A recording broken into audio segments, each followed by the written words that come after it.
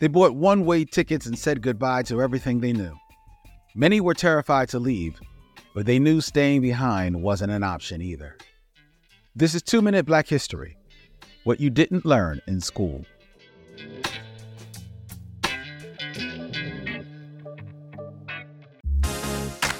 The Great Migration has been slept on as a freedom movement.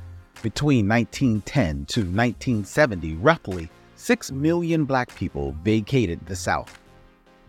They bought one-way tickets, only took what they could carry, and said goodbye to everything they knew. Many didn't know what lay ahead, but they knew staying was a death sentence.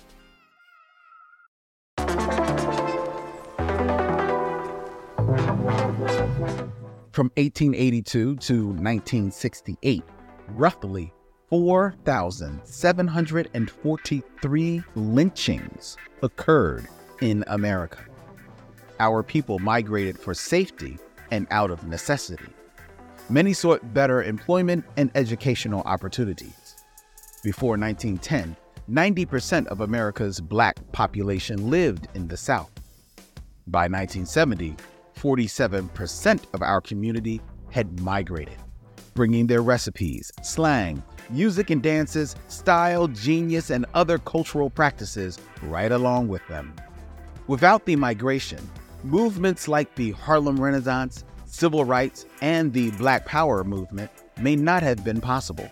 The Great Migration is one of our freedom movements with the most longevity.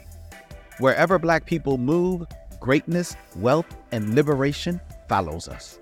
So let's be intentional in how we move, where we move, and who we move with.